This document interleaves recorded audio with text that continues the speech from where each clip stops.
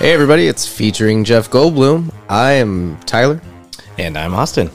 And we are featuring Jeff Goldblum. Yeah, we are. Hey, welcome back everybody. We have a very, very special guest today. I know we say that every week, but this week we're actually going to interview a Washington Post writer who wrote the book on Jeff Goldblum, quite literally. He'll be coming up in just a little bit. Before then, I figure we would look into what's going on in the world today. What do you think? Yeah, what's the name of this author? Name of the author today is Travis M. Andrews. Travis M. Andrews. Because he's Jeff Goldblum. All right. That's the name of the book. Yeah, because he's Jeff Goldblum, the movies, memes, and meaning of Hollywood's most enigmatic actor. Love it. Yeah. Great book. We'll get to that in just a bit. Beforehand, I thought I would just share with you some news stories. News? I mean, kind of news. This is new news? I mean, I have two. I'm going to hold up, you know, like how you hold out your hands and you like choose left or right behind your back for which story you get first. I got a story about crackers, and I got a story about an evil dog. Crackers the evil dog? Two different stories. Oh, Crackers and an evil dog. I have a crackers story and an evil dog story. All right, cool. You have a preference? Let's start with Crackers. I'm going to start with crackers. Good choice. This story is sort of a private investigation story, all right? So I'm going to take you back. We have a writer on the Jimmy Fallon show. We're talking about Crackers, right? Yeah. Okay. Just let me build the scene. Yeah. All right, here, we'll try again. So we have this writer for the Jimmy Fallon show, Mr. Boggs. Now, Mr. Boggs, he's setting out the cutlery, the accoutrement for Jimmy Fallon pre-show, right? I don't know why he's doing this. He's the writer. But anyway, they have the setup of Triscuits out there. And he starts to think to himself, what the hell is Triscuit called Triscuit? So he grabs a box, right? Immediately assuming, Triscuit, try, 3, triple weave? No. Try, 3 ingredients maybe. Turns it over, nutritional facts. Way more than 3 ingredients. Many ingredients you cannot name. So now he starts getting confused. Because if it's not a triple weave, and it's not 3 ingredients, It's also not three-sided. not 3-sided, 4 sides to that cracker, why is it called a Triscuit? Now he waits a few days, but it keeps bothering him and he can't let it go. So he calls Nabisco, who makes Triscuits, and just asks him, point blank, why do you call it Triscuits? What's the try? Obviously it's based off biscuit, I would hope so. but why Triscuit instead of biscuit? What's the try for? And Nabisco says they have no idea. What? Yeah. Yeah, they look into the records. And here's what Nabisco wrote back, which shook poor Sage Boggs to the core. This is direct quote from Nabisco. No business records survived which specifically explain the origins or inspiration for the name Triscuit.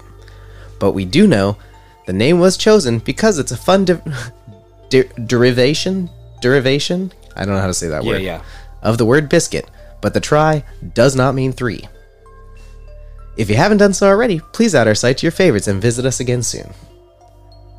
So Sage saying, okay, fine, doesn't mean 3, but what the fuck do you mean there's no surviving records? Yeah. Did the building blow up? Was there a huge fire in which all records of Nabisco's Triscuits went out the window? So he's like, no, what the fuck happened? And so he goes back, right? Nabisco. So he's literally like opened an investigation on Yeah, Triscuits. oh yeah. This is, I mean, what the fuck happened to the building? Why is there no records? And what the fuck does it mean? If not 3. So we dig deeper. This is starting to sound like a murder podcast about a Triscuit. So we dig deeper. He searches and searches and searches until in 1903, he didn't go back to 1903. Oh my gosh. Yeah, it's a time travel episode too. No, he finds an advertisement from 1903 with a bunch of electricity all around this biscuit, and it says Triscuit, the electricity biscuit, first biscuit cooked with electricity? Try like electricity. Yeah. Interesting part of the word to use, but okay. So Triscuit, the newest and perhaps the best creation of Natural Foods Company of Niagara Falls, New York, makers of the celebrated wheat biscuits, comes out with Triscuits. They can be eaten with cream or fruit, but the very, very special thing about this biscuit is that it is baked by electricity and is the only biscuit on the market baked using electricity from, turns out, Niagara Falls. They were using the power of the falls to create electricity for that town out there, and they started using their ovens on electrical power for the first time in the world in 1903. Interesting. Making Triscuit, short for electricity biscuit. Yeah. Electricity. Now, still just seems like a weird name. Electricity biscuit. I would rather eat an electricity biscuit than a Triscuit. I like electricity biscuit as a name, yeah. It sounds dangerous. But Triscuit, I know, right? Would make you want it more. So Triscuit is, literally called electricity biscuit because they baked them with electricity in 1903. Still do to this day, supposedly, but now electric ovens are normal. Now, did he go back to Nabisco and be like, by the way? He tweeted it, so the whole world knows. And they also know what fucking idiots Nabisco are. Nice. Because they couldn't even Google their own shit. Good work. Yeah. So that's a cracker story. So he's not doing a whole lot of writing then, if he has that much time to dive into Triscuits. I mean, maybe Jimmy Fallon doesn't have that much to say. I don't know. I don't know. Maybe Jimmy Fallon put it up on a show. I don't watch the Jimmy Fallon show. Not because we don't like Jimmy Fallon. Jimmy Fallon, if you want us on the show, we're happy to be there. I've never really watched it either. I mean, it's just on too late for me. How, like midnight? I'm assuming. I've never seen it. It's late night show. It's the late night show, right? The late night show. So our second story. This story came up on NPR, which was hilarious. This is how I found it. But this story, I guess I should get story music for this one. What do you think? Yeah, let's probably Get something there. This story. I mean, maybe I should just use that same music, but that just seems like cheating. So let's just go. Let's see what this is. You're a good DJ. Yeah, this won't work for this one at all. Yeah, this is more of a... I can try anyway. It's more of the game show song. I'll try it anyway. Sure. We're already this deep. Yeah. This story is about Prancer, the quote-unquote haunted Victorian child dog from a viral ad. Hold on. Yeah. Prancer, the haunted Victorian child dog. Yeah. It's a 2-year-old, 13-pound Chihuahua. Pretty obese for a Chihuahua. 13-pound Chihuahua Yeah. is pretty good, yeah. Charitably described as a Chucky doll in a dog's body. Oh my gosh. Yeah. Also quoted as saying, the haunted Victorian child in the body of a small dog that hates men and children. So, supposedly, this dog was at a shelter, and people were trying to get it rescued, and they're trying to write something nice to say about this dog, right? Yeah, like a little bio. Yeah. So someone's like, just hey, so it people sounds like my kind of dog. could, like, exactly. So, I'm going to read you his bio that got put on the internet. This music I'm going to switch it for the bio. Okay, I've tried. I've tried for the last several months to post this dog for adoption and make him sound palatable. The problem is, he's just not. There's not a very big market for neurotic, man-hating, animal-hating, children-hating dogs that look like gremlins. But I have to believe there's someone out there for Prancer. Because I'm tired, and so is my family. Every day, we live in the grips of this demonic Chihuahua hellscape he has created in our home. If you own a Chihuahua, you probably know what I'm talking about. He's literally the Chihuahua meme that describes him as being 50% hate and 50% tremble. If you're intrigued and horrified at how this animal sounds already, just wait. There's more. Prancer came to me obese, wearing a cashmere sweater, with a bacon and egg cheese stuffed into his crate with him. Should have known at that moment this dog would be a problem. He was owned by an elderly woman who treated him like a human and never socialized him. Sprinkle in a little genetic predisposition for being nervous, and you've concocted a neurotic mess, aka Prancer. His first week, he was too terrified to have a personality. As awful as it sounds, it kind of liked him better that way. He was quiet and just laid on the couch, didn't bother anyone. I was excited to see him come out of his shell and become a real dog. I'm convinced at this point he is not a real dog, but more like a vessel for a traumatized Victorian child that now haunts our home. Prancer only likes women, nothing else. He hates men more than women do, which says a lot. If you have a husband, don't bother applying, unless you hate him. Prancer has lived with a man for 6 months and still has not accepted him. He bonds to women, and takes his job of protection very seriously. He offers better protection than Capitol Security. This also extends to other animals. Have other dogs, cats. Don't apply unless they like being shaken up like a rag doll by a 13-pound rage machine. This may be confusing to people as he currently lives with my other 7 dogs and 12 cats. That's because we have somewhat come to an agreement that it's wrong to attack the other animals. But you know that episode of The Office where Michael Scott silently whispers, "I'll kill you" to Toby? That's Prancer. He just begrudgingly coexists with everyone around him. We also mentioned no kids for Prancer. I think at this point you can imagine why. He's never been in the presence of a child, but I can already imagine the demonic noises and shaking fury that were up from his body if he was. Prancer wants to be your only child. So what are his good traits? Is he loyal beyond belief? Although you tell you a secret, his complex, really just a facade for his fear. If someone tried to kill you, I can guarantee he would run away screeching. As far as companionship, you'll never be alone again. He likes to go for car rides, he's housebroken, he knows a few basic commands. He is quiet and non-destructive when left alone at home. Even though we call him Bologna Face, he is kind of cute to look at. He also smiles when he's excited. His ideal home is with a single woman. A mother, a daughter, a lesbian couple. You can't live in an apartment or a condo unless you want him to ankle bite all your neighbors. We already addressed the men and children situation. If you have people over, he would have to be put away. He's like a vacuum. I know finding someone who wants a Chucky doll in a dog's hard body is hard, but we have to try. He was available through the Second Chance Pet Adoption League. So after that riveting story about where Prancer, is Prancer? So Prancer was at this adoption league, but NPR picked up this story because thousands upon thousands of people suddenly wanted to meet Prancer. It's demonic hellscape of a dog. And recently, he was adopted. He was adopted by... Wait for it. Jeff Goldblum. No, if only. A lady named Ariel Davis, a single lesbian woman, has no men in her life, works in a women's rehab, and don't have other animals. She felt like she was a perfect match. She called, she adopted Prancer. They had an update on Monday saying that adoption was the best thing for Prancer in his life. Wow. It sounds... I mean, I'm curious how NPR came across that. This article went so viral on Twitter about this hot little mongoose, as they called him. Hot little mongoose. That hundreds of thousands of people sent letters and praise, hoping Prancer can find a home. Oh my gosh. And he did.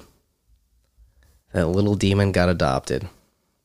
I mean, yeah, I'm happy for him, though. Yeah, me too. How old? He's young, too, isn't he? He's 2.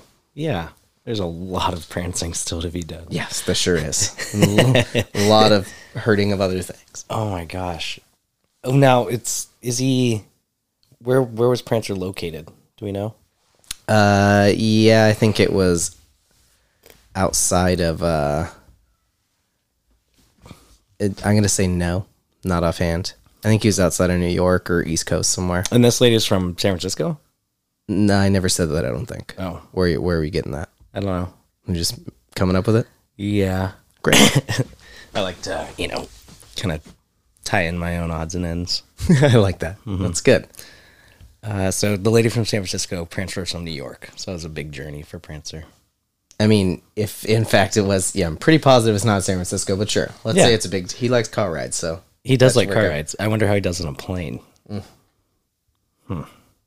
Depends on the luggage around him. This is great. This is a good, I like that adoption dogs are going viral. That's nice. Yeah, it was a happy ending to a terrifying dog. Yeah, the sad thing is now I want to meet Prancer. I mean, we all kind of do, right? Like I have to See, but I mean, you remember Boots. Star Fox, yeah. Yeah, Star Fox. He sounds like kind of a like Prancer. Yeah, kind of I like feel him. like a lot of Chihuahuas are that way. They're just little Yeah. pieces of shit. Yeah, he would, go from his little perch. If you heard that front door open, he was at your ankles with his 4 teeth in no time. Yeah, little hell spawn. Beautiful little hell spawn. I wouldn't have had him any other way, though, Like, when you get used to having a dog like that, it's pure entertainment. Yeah, he bit my nipple off. I'm missing one nipple thanks to Star Fox. Let me pet him. Everything was going good. I think he thought it was you. And then he just had this realization like, oh, that's not Austin. And then just latched onto my nipple.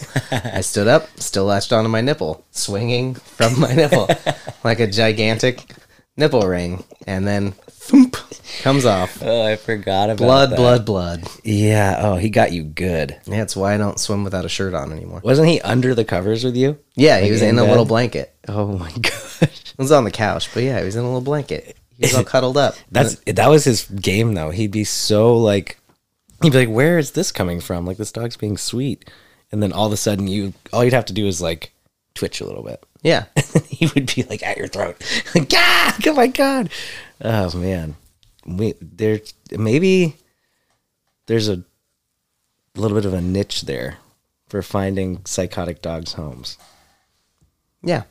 You'd find like We need more viral second home for psychotic Prancers. dogs. Just start a Twitter page. Yeah, or that, or like a TM. yeah, maybe like a nonprofit. Yeah, I think we can set up a nonprofit. I'm going to work on it right now. In the background, while we get other stuff done, I'm just going to be buying websites called Second Home for Psychotic Dogs. tinyhellhound.com. Yeah, I like that. tinyhellhound.com. Well, I like the what was the first thing we talked about? Oh, Crackers. Triscuits, the electric biscuit. Yeah, didn't know that, did you? I did not, nor did I think that's where it was going at all. Yeah, that mystery music really. I thought maybe, my guess, educated guess would have been, it used to be a triangle. Right. And then they're Thought like, about that. oh no, never mind. Yeah, and Nabisco, fuck you, Nabisco. You don't know a goddamn thing about your own crackers. Yeah. I mean, Which, to be fair, Nabisco bought it from the previous company oh, that's why. because they're a company in. So the records, Grand Rapids the or records whatever. got lost in Niagara Falls. Maybe Yeah, they're at maybe the bottom of the falls. Maybe they drowned. Yeah, it doesn't make any sense.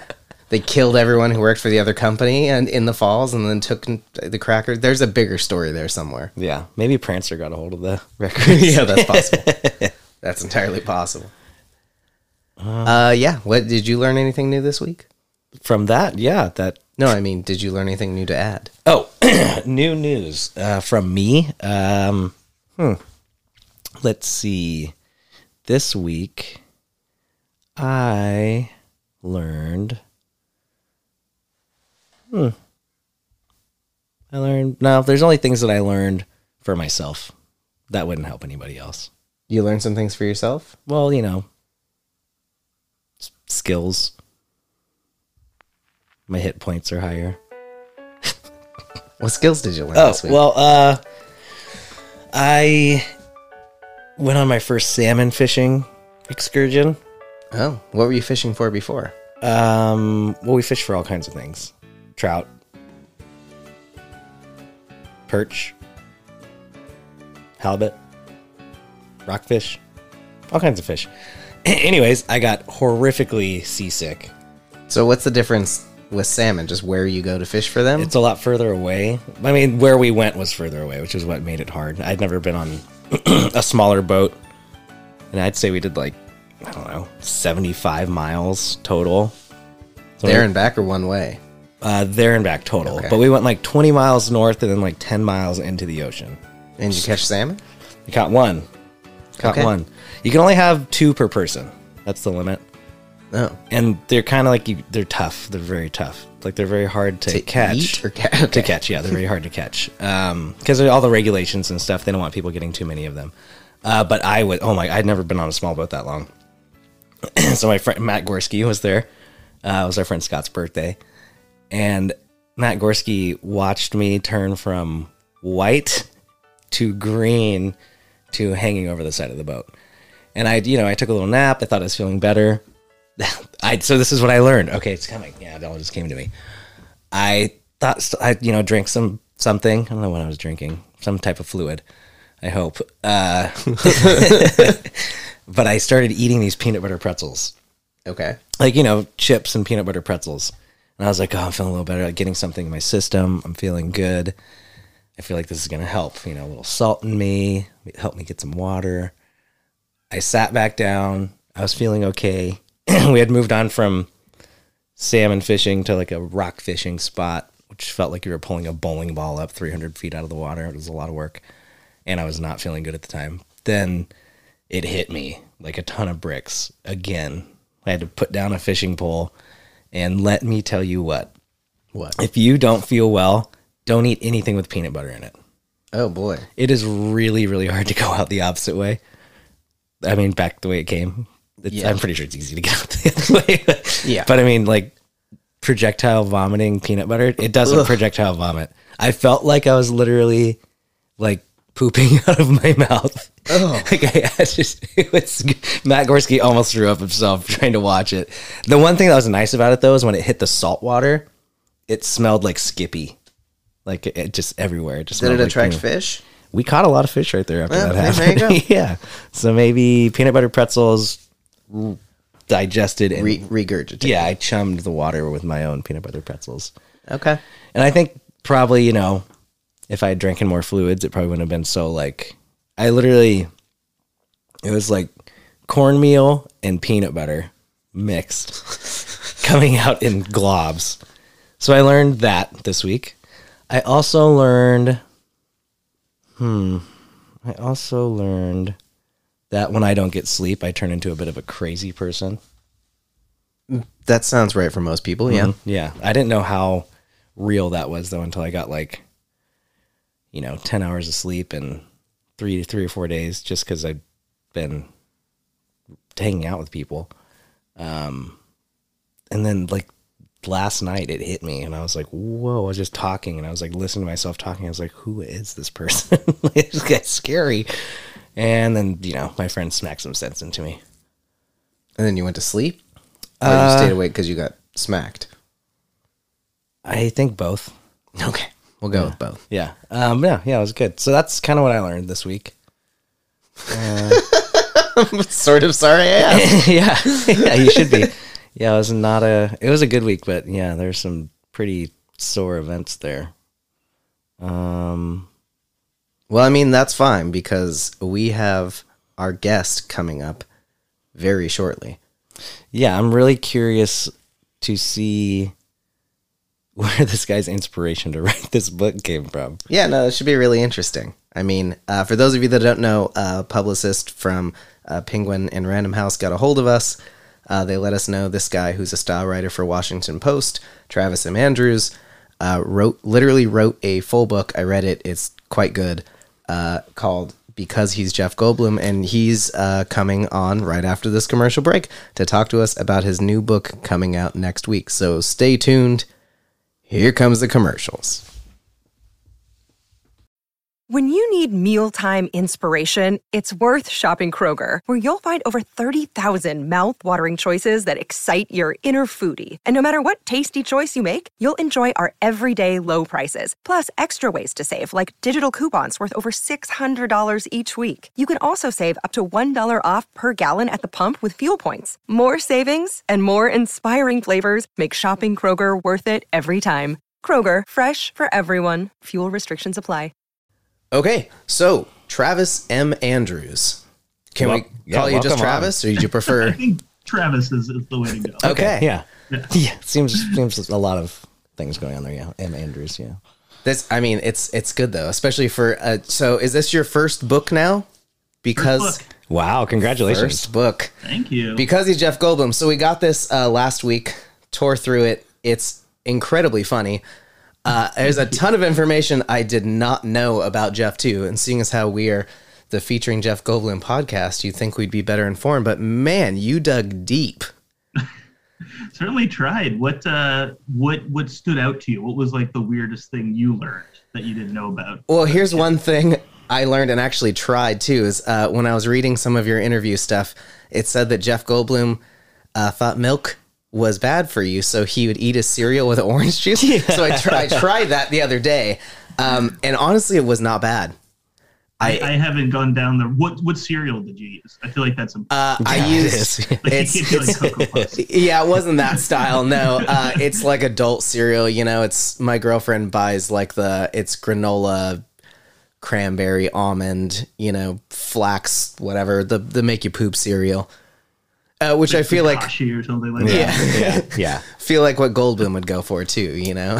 I would probably do Oh, for Trix. sure. I think Trix would be good with orange juice. But I mean, there's tons of stuff, and I mean, the whole mother thing. I mean, I knew a little bit about the family dynamic, but the mom growing weed, vacuuming naked, the whole there's a lot of stuff I didn't realize. And then movie wise too. Like I've dug in quite a bit into movies, but some of the stuff were some deep dives I'd forgotten about, including Death Wish. I watched his scene, his opening scene you Isn't mentioned. it, like, so striking? It is It's terrifying. I was like, my this is God. not the Jeff Goldblum that I know at all. And it was, I mean, it was a little shocking, but you sent me down a deep, so my girlfriend would come home every night from her vet tech job over the hill. It takes like an hour 15 to get home. And I would be watching a different Jeff Goldblum every night. It's Between the Lines, The Big Chill, just going through some of the bigger hits. And then the Death Wish thing I watched alone because I couldn't do it with her. But she was plenty tired of Jeff Goldblum by now. But I mean, my girlfriend feels the exact same way. I was going to say, I mean, some of the stuff I still can't even find a copy of to watch. How did you get a hold of so much? Oh, dude, I have like an entire shelf now of just like $2 DVDs like on eBay of like movies that have been out of print for 25 years and often with good reason. Yeah, like Vibes. We did find that one. Oh man. I feel so bad because in the book I really give Vibes a good beating. You too. And today the Washington Post where I work, they published an excerpt of the book, and like the first comment was like some very nice seeming person who was like, I just saw this great 80s movie with Jeff Goldblum and Cyndi Lauper. Oh no. Oh, yikes. One person I don't want to buy the book. You seem so kind. We had a guest on a couple of weeks ago who brought up Vibes too. She's like, I tried to watch a Jeff Goldblum movie that I didn't know before I came in, and I couldn't get through it. That's fair. It is potentially the worst movie I've ever seen. That or Hideaway, which is like another Goldblum movie from the same era, like based off a Dean Koontz book. And like what makes them really bad is the special effects. It's just so like computers were good enough to have special effects, but not good enough to actually like have them look at all good. So it's just like so distracting the entire time. So I guess, I mean, we want to throw a question at you that we've been asked ourselves before, which is, first off, why Jeff Goldblum? So the book came about kind of a weird way. Unlike you guys, I was not a huge Goldblum fan. I wasn't either. Okay, so there we go. Yeah, I was right. I walked into this podcast knowing very little. Yeah, Very it little. was all me. I was the Goldbloomer of the bunch. But go ahead. So not a Jeff Goldblum fan. I was at the Post one day. It was like a Friday, and my colleagues and I and the pop culture team, we were just like, we were talking. I think Goldblum, yeah, he had a jazz album. Like, he had announced the first jazz album. The Mildred Snitzer thing. Yeah. Mhm. And I remember saying at some point, like, I like Goldblum. I know him from like the big movies, but like, why is this guy still so famous? And like, all my colleagues were like, because he's Jeff Goldblum. Which is where the title Yeah, comes from. he's his own enigma. Yeah. And my editor, who likes when I write things, is like, you should write about this. So I was like, okay. On a Friday afternoon. Begrudgingly. And it was like super fun and great. So then like a few months later, I just like kept thinking about it, and then I was talking to this agent who was like, I think we need a book on Jeff Goldblum. And I was Wow. like, well, I've been thinking about this guy for no reason for like a few months now. And it was really fun because I got like the idea was I wanted to dive in and find out why people love him so much, and that turned into a book, which How long did it take you to compile all the information you needed? about, I want to say like a year and a half. Wow. From A year and a the first half of article Jeff to, like, Goldblum. turning in the book. Yeah.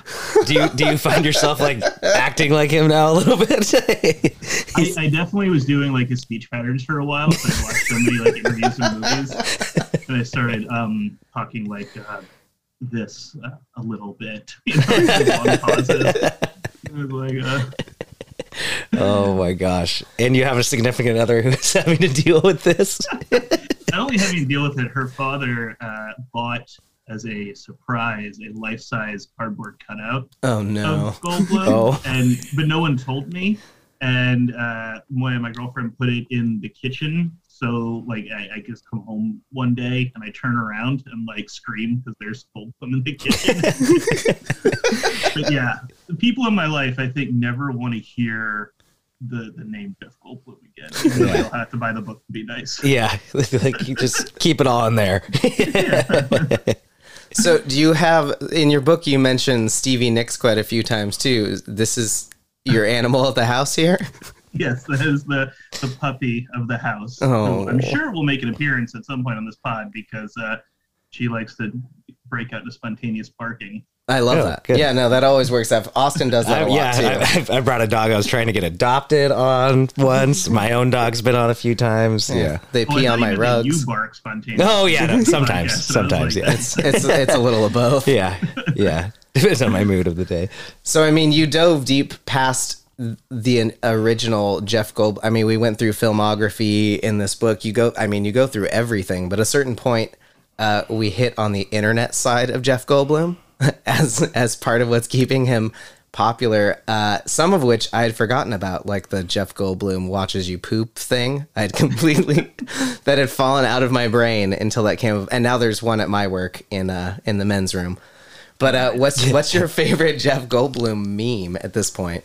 Oh man, I think that's probably my favorite. A funny thing happened after I was writing the book. I ended up at work transitioning from pop culture to internet culture, which like kind of like the way the book is structured is the way my career lately has been structured. So now, like, I'm covering the internet.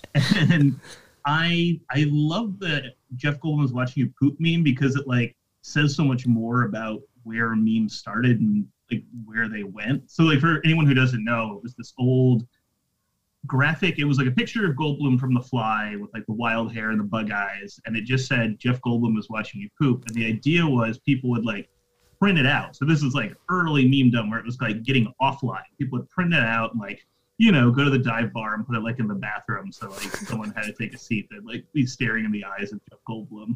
And I don't know, I think it's like fascinating that that's where memes began. And like people would actually do this. People would print it out and like record sightings online and say they saw it in, you know, whatever, R Bar New Orleans or whatever.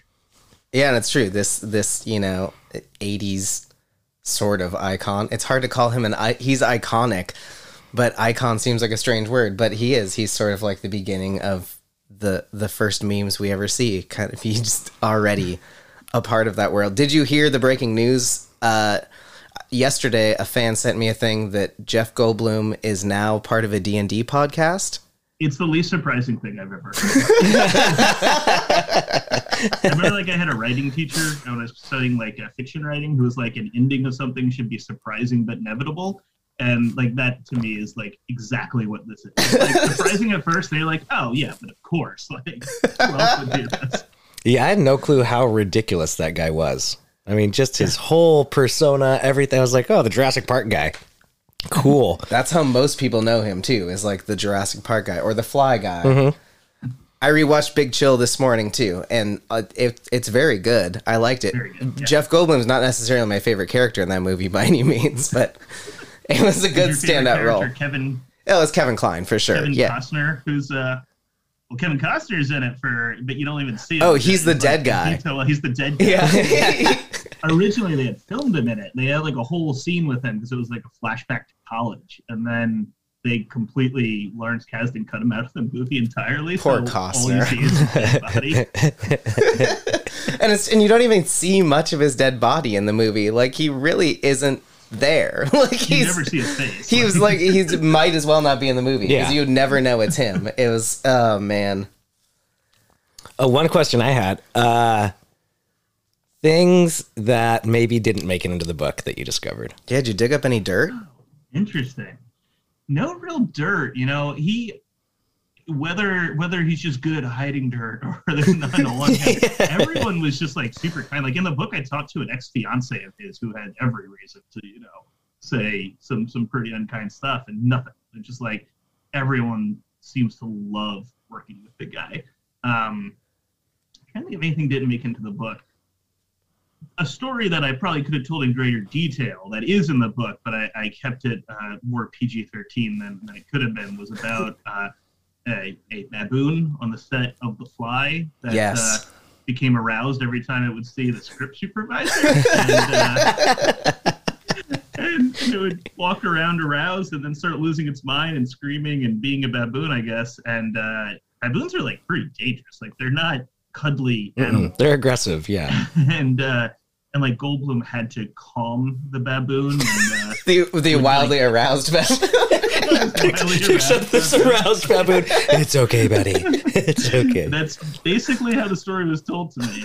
And I left out some of the more, lore details there, but I'm sure you can imagine. You're aroused? Of course you are. Of course you are. So you never got Goldblum in the book, which has been a problem for us too. Goldblum, it is hard. How close did you get? So that's a good question. I have no idea. Okay. It was a really weird experience, actually. I had been talking to his publicist for a while, and the publicist, eventually was like, we're going to pass, but, good luck on your book. And then I want to say like 3 months later, I got an email from his manager that just said, oh, you're working on a book about Jeff Goldblum? So, like, I guess he didn't know. The publicist was just giving you a super long runaround. Let's keep this under the rug. So then I talked to the manager a lot, and he was super kind. And I guess that's as close as I got. He passed, but I think, I can't say for sure, but I think he allowed like other people to talk.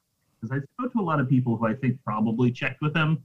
And before telling personal stories and things? Yeah, that makes sense. Yeah. Interesting. And so do you think after this book, you might hear from him at some point? It's the thing I keep imagining, and it's terrifying because it can go one of two ways, right? Like, if I hear from him, it's either because he's real happy or real unhappy.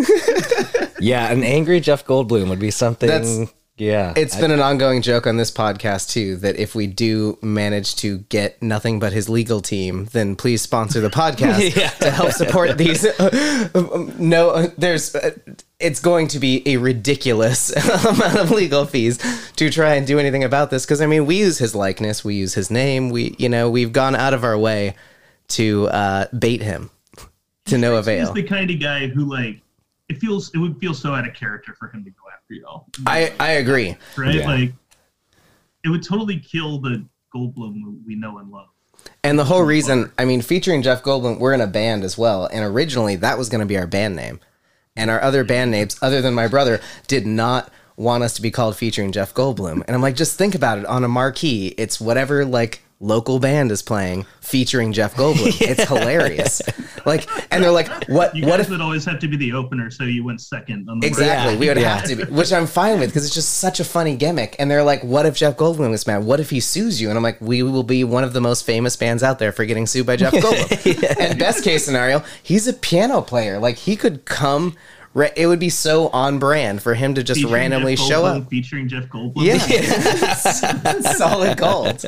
But we settled on podcasting instead, the band lives on elsewhere. Let's see, what else? I did write some haikus that I'm going to send to you on your Gmail account. Yes.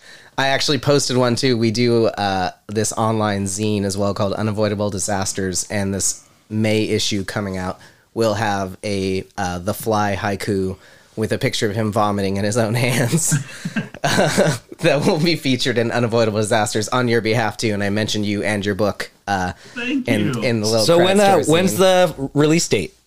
It's May 4th, so Tuesday. Oh, wow. May the 4th coming be up with you. Yeah, May the 4th be with you. It's so weird. I wish he had done Star Wars at some point. I know, right? For marketing. It once again seems on brand. Like, if just some weird side character at some point that's going to, just like his Grandmaster. Is that the word thing? Yeah. Maybe like the Grandmaster can show up in like the Mandalorian or something. Oh my God. The best.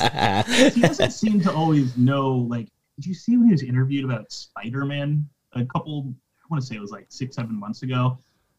Someone asked him if he was upset about, I guess someone got the rights to Spider-Man, Marvel lost it or got it. Yeah, to Sony or something. Mm-hmm. And he just clearly seemed to have no idea what a Spider-Man was. It was amazing. And I was like... He's like, you mean The Fly, right? I truly don't think he knows he's like in a Marvel movie or what that means. I think he just kind of showed up. He just walks onto the set. Like, this is a nice outfit. I like this. My God. I mean, I watched him on Hot Ones because in the book you actually do a fake interview with Jeff Goldblum, what seems exactly like what an interview would be, where he more interviews you than you get to interview him.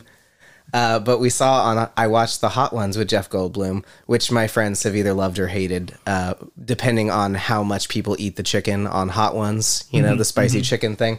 But his entire interview, we learned very little about Jeff Goldblum in this whole interview, other than he's not eating meat on that episode. He really likes the other guy's hands, and he loves the shit out of his wife. That's about like all we get. Everything else, he just like bait and switches every single question around to become a question about the questioner instead, which I both adore and find him to be one of the most mysterious, because I finished your whole book and I learned a lot about Jeff. I learned a lot of facts about Jeff and things, but there's still so much shrouded mystery around this man.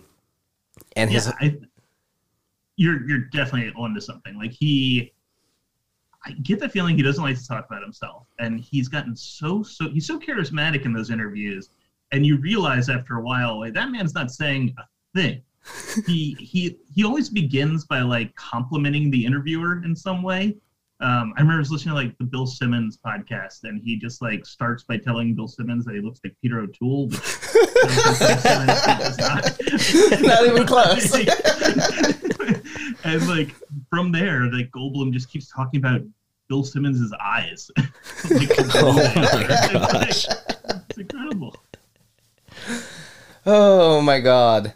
I mean, we haven't still found what I know. The Fly was your introduction, I believe, to Jeff Goldblum. Yeah, originally. Yeah, I didn't even see the whole thing. I saw like maybe 15-20 minutes of it, and then just had nightmares for like a month or two. But what's officially now that I would have to say you're probably one of the few people who have seen every single Jeff Goldblum movie now. Yeah. What is your favorite Jeff Goldblum movie, and why? It's a good question. And it gets tricky because I think that oftentimes Goldblum's best performances are in smaller parts of bigger movies. Thor Ragnarok's a perfect example. Like, he's great in that movie, but it certainly wouldn't be my favorite Goldblum movie. It sounds so basic, but Jurassic Park is just such a classic for a reason. It's hard to beat. Yeah. It's hard to beat. And he really hones in on that kind of archetypical, like, cool scientist character that he'll play over and over again in that movie. He's fantastic in Deep Cover. I don't know if you've seen that one. That's a great I have movie. it in my queue right now, along with Powder, Adam Resurrected. I have this I have a ways to go. I'm still struggling to find Nashville that I can actually watch without paying like for a subscription to like some media company or something. It sounds like we need to go down the eBay $2 DVD road. I'm getting there. All mine. I don't know if I'll watch them again. Yeah, no, Deep Cover is a really, really good one. It's so out of character for him. I think one thing that we often forget with Goldblum is he's actually a pretty good actor when he tries acting. Right. Which is, that sounds like I'm, kind of insulting his general acting, but I think he plays himself, and that's what people want. But every once in a while, there'll be a movie like Adam Resurrected or Deep Cover where he really dives in and does the whole character acting thing, and you realize that he's got incredible range that maybe we don't see as much, certainly anymore, because I think now he's cast sort of the Goldblum. Yeah, the marketing side of Jeff Goldblum has kind of taken over his role now. Yeah. I mean, what's next for you? Is there are we getting a walk-in book after this? That's not a bad idea. I should start taking notes. I am working on a proposal that I'm not allowed to talk about, I guess, but it will be a very similar type thing. Awesome. I would say, with maybe another contemporary of Mr. Goldblum's, because I'm just going to write about old white actors. That's the I like it. That's gonna be your legacy. old white actors. Fashion wise, did I read you were part of Style as well in writing for a little while? I work for the style section, but that's like a newspapery way of saying features. Got it. So all sorts of different things. I don't actually write about fashion. I was gonna say, like, did Goldblum's fashion have any effect in you over a year and some odd of writing this book? Did you start changing wardrobe or dieting differently? It taught me that, like, I will never afford any of the clothes Goldblum wears. He wears like $1,000 Prada shirts, which are horribly ugly for the most part. They're hideous, and somehow they work on him. I just imagine myself wearing it, and then I just cry. No one wants that. So I became appreciative of high fashion and learned that it's not probably my forte. That's fair. I mean, maybe this book's going to do really well. You can start. And I can buy some Prada shirts. Yeah, there you go. My first purchase, the shirt that Pusha T and Jeff Goldblum both wear. When you brought up in the book, too, that people, since they can't seem to find the adjectives for Goldblum, oftentimes, and we saw in multiple interviews in the book, they call him Goldbloomy or this Goldblumism or he's Goldbloomish. Mm-hmm. Did you ever, in writing, find a better adjective than Goldblum to... I think Goldblum-esque was my favorite. Goldblum-esque. No, I think, the reason people use those words is because he's so one of a kind. I mean, he's unique, which is a boring word that doesn't really explain him, but he's so of himself that it's like being self-referential seems to be the only way to actually capture him. Like, I don't think any word, if anyone knows of Jeff Goldblum, then Goldbloomy is easily the most direct adjective to explain a mannerism or something, right? Like, which is super circular, and you end up using the word Goldblum like way too many times. Right. Yeah, Jeff Goldblum is being very Goldbloomy. Well, it's like that sentence. What's that sentence? It's like buffalo, buffalo, buffalo, buffalo, buffalo, buffalo, and that's like an actual English sentence because of all the different meanings of buffalo. There's so many different ways to use it. It's like how the book is just like Goldblum, Goldbloomy, Goldblum-esque. It's good. I must say, it was super entertaining. I devoured this book in about... I was at work reading it too in between things as I was loading. I work at a tourist railroad. I'm an operations manager, so I'm the boss of this tourist railroad, and I'm like had the book in my hands as I'm walking around loading trains and things, like finishing up reading it all to get ready for this because I wanted to read and digest. But I think, in 2 nights, I was up late both nights. It was a delight to read. I learned a lot. I'm excited for the rest of the world to get an opportunity now. I'm actually excited for your other works now too, because I love your voice as a writer. It was super unique. It was super conversational. It was fun. Austin was very worried in this interview coming into it because, you're a book writer. You're an author now. It's truly. You're a big shot now. You wrote the book on Jeff Goldblum. But I told him, after reading this book, I feel like this guy is someone you sit and have a beer with and talk about Jeff Goldblum. I definitely enjoy doing those things. No, I wanted to... I feel like so many biographies are just kind of dry. And if you're reading about someone like Goldblum, I feel like you want it to feel like Goldblum. It's fun, quirky, kind of funny. And yeah, that was my goal, is just to make it conversational and entertaining. Because, I don't think people care which street Goldblum grew up on. No. They want to hear about the aroused baboons. Yeah. This is very true. All over the years. Yeah, definitely more his repertoire of what's gotten him where he is now. Yeah. Well, we are definitely cut from the same cloth, too. If we ever find a way and manage to get Jeff Goldblum, we'll bring you into the fold, and I hope you'll do the same for us. Absolutely. No, that's a deal. 100%. Yeah, it's seemingly so... We tried so hard. Are you guys in LA?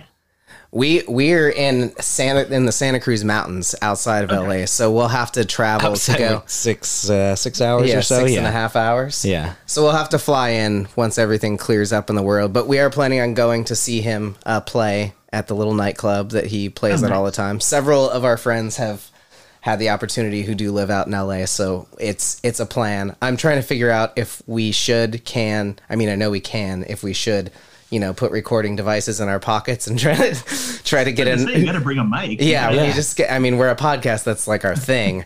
So we're going to get in a lot of trouble in the next year, I'm sure, trying to find ways to get Jeff Goldblum. We've lost 4 or 5 different Instagram accounts that have been disabled by different parts of his management team.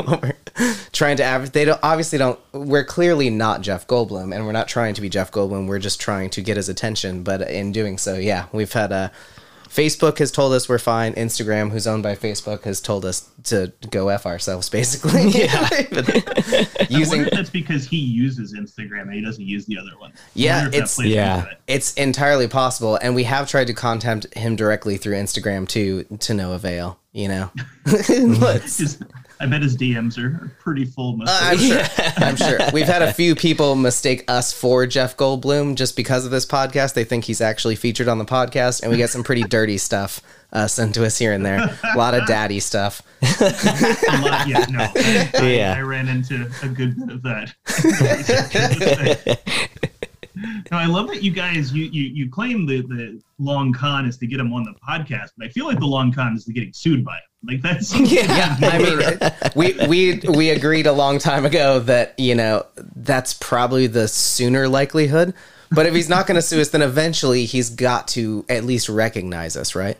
We're going to try the Conan route. I mean, you brought up Conan in the book too, and their weird relationship. But I'm like, if we try hard enough and get ourselves in the news, maybe Conan will help.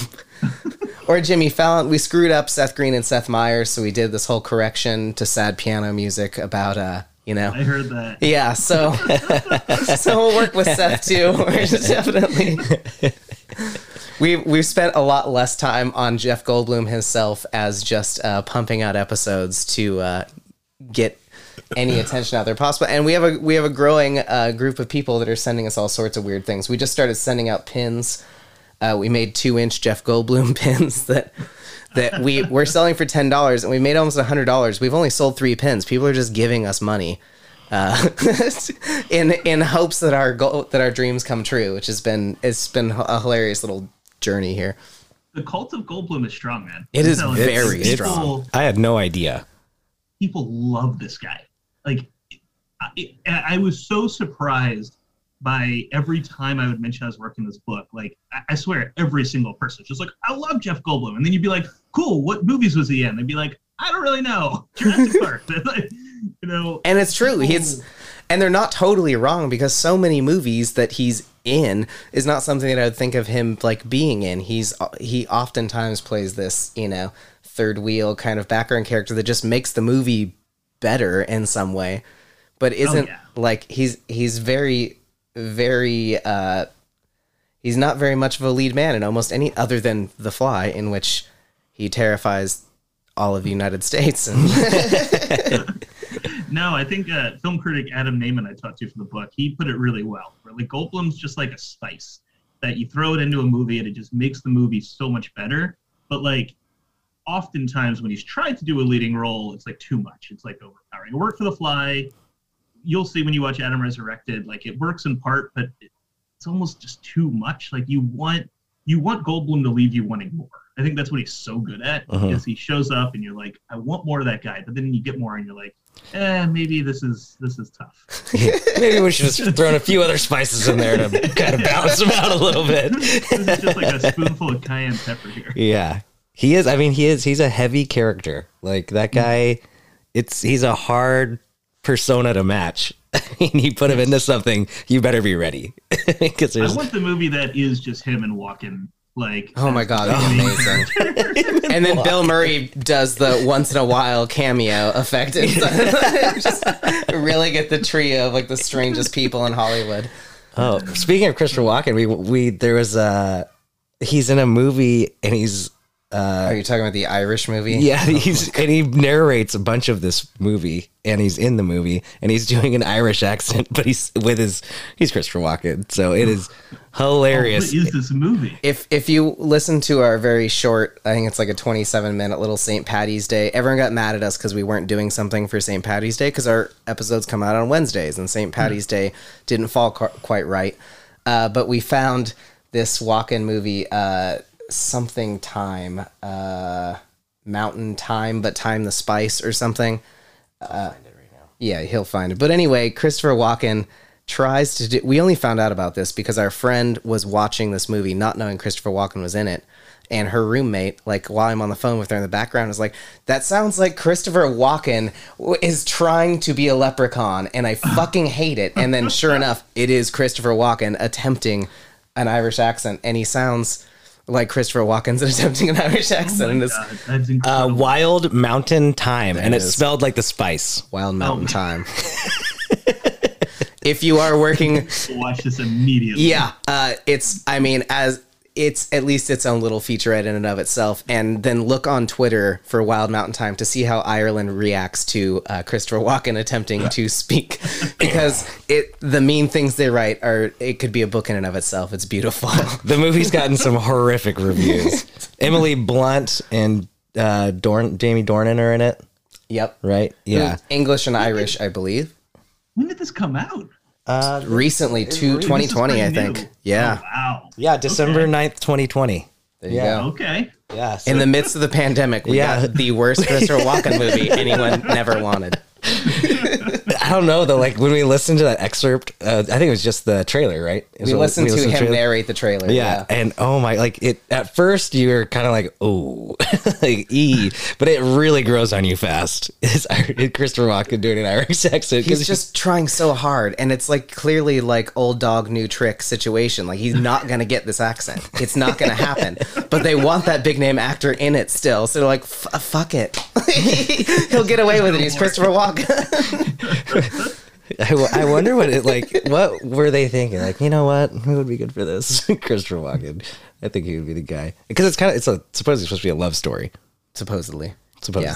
So we'll see. Maybe they knew that the movie wasn't going to work, and they were just like, well, if we throw Christopher Walken with an Irish accent, then, people will watch it. Yeah. It's a big thing. I mean- Featuring Jeff Goldblum playing. Yeah. Yeah. I mean, that is kind of the way to do things too sometimes, It's like any news is good news at a certain point. Yeah. You just, If there's a cult guys need to following have- them. You need to have Christopher Walken on then and make him do accents on your show. That's how you can get Goldblum. I think we Yeah. got to start working the weird celebrity angle and just try to rock it in. Yeah, we kind of got to get his little clique. See who's around him a lot. See if we can work our way around the circle and into the middle. We got his fashion designer guy too. There's a lot of weird ends we can start trying to work here. And Bigley Jr. is like his best friend, I think. So Yep. you could, Well, and now we have you as a contact too. So thank you for joining us. Your book, Because He's Jeff Goldblum by Travis M. Andrews, comes out May 4th. Where can we find it? Everywhere? everywhere. Everywhere. So, support your indie bookstores. Yeah, Nice. bookstore.org or whatever it is now too. I just bought books from our friend who owns a bookstore, but thank you, Travis. The book is incredibly funny. It's I'm gonna cherish it. We might send it back to you for an autograph at some point as you Yeah. start to, I love a what you rising did star. for the cover and stuff. It looks great. It's a Let great me looking shout book. out Lee Cox, who was the illustrator who Yeah. illustrated the cover. And Looks great. there's like 10 or 11 illustrations throughout the book, and they're just I mean, the addition of the dinosaur tie. I know. It really got me. That's one thing I've started doing too. After I get out of the shower, which I learned from your book, I go up to the mirror and just write in the mirror, "Please God, bring Jeff Goldblum onto the podcast." Work for him, so it'll work for you, I think. Right. Yeah. Circle of life. Well, thank you guys so much for having me. This has been a thank blast. you. I really appreciate it. Yeah, if we ever need to pick your brain about some deep Jeff Goldblum knowledge, we may have to contact you again. We'll be back. You know where to find me. Yeah, You know where to find our me. Jeff Goldblum consultant. And haikus are coming your way. I've got 2 or 3 so far, and there's more. We'll churn them out. I can't wait. Have a good one, Travis. Travis, great to Thank meet so you. much. Thanks for coming on. Well, Because thank He's you. Jeff Goldblum comes out May 4th. Travis M. Andrews. Thanks, guys. Good afternoon, I think, where you're Can't at. wait for the walk-in book. All right. Well, this has been featuring Jeff Goldblum. Big thanks to our guest. What a guy. Travis M. Andrews, his new book, Because He's Jeff Goldblum, The Movies, Memes, and Meaning of Hollywood's Most Enigmatic Actor, comes out everywhere May 4th. And I mean everywhere. Yeah. Get a copy. Very funny man. Very funny book. Very excited to have him as a guest on board. Thanks to all you listeners out there. Remember, we do have Jeff Goldblum pins available. 2 inches. 2 inches. Go support your local bookstore. Go support our new friend. Yeah. Support Travis and Andrews. Use bookshop.org. Go down to Santa Cruz Bookshop if you're local. Go find local ways to support the local community. Thank you so much. Have a lovely evening, folks. Awesome. Well, thank you guys so much. Really. Oh, of course, yeah. Thank you. The time that you Oh had my me on. gosh. Oh, of course. Hey, and good luck next week, right? Your book is launched, Yeah, so thank that's you. Yeah. that's huge. Are you doing a little tour or anything with it, or? So I'm doing like some digital events, and then the day of, they had me booked for like 27 radio interviews in a row. Oh my god. Oh my like, goodness. I think the most I've done in a day from working at the Post, like sometimes after the Oscars or something, I'll have to do a bunch. I think I've done like 4 or 5. So 27, I don't know. 27. I need the throat lozenges that Goldblum loves. So Right. Yeah. Oh my, how 27 radio? There got to be like 15, 20 minutes maybe. I think they range all over the place. Yeah. But I think like 10, 15 minutes. for the Okay. most part. Still. Well, I'm glad we got you in first then too, so we get you fresh before you're beaten down by 27. I only have 30 minutes till I got to do my next one. Yeah, I'm gonna be like telling the same story just over and over. And Yeah. Oh, yeah. Yeah, a lot of baboon erections in those 27 interviews. Oh, there's the grind you got to go through and things like this. Yeah. A lot of baboon erection.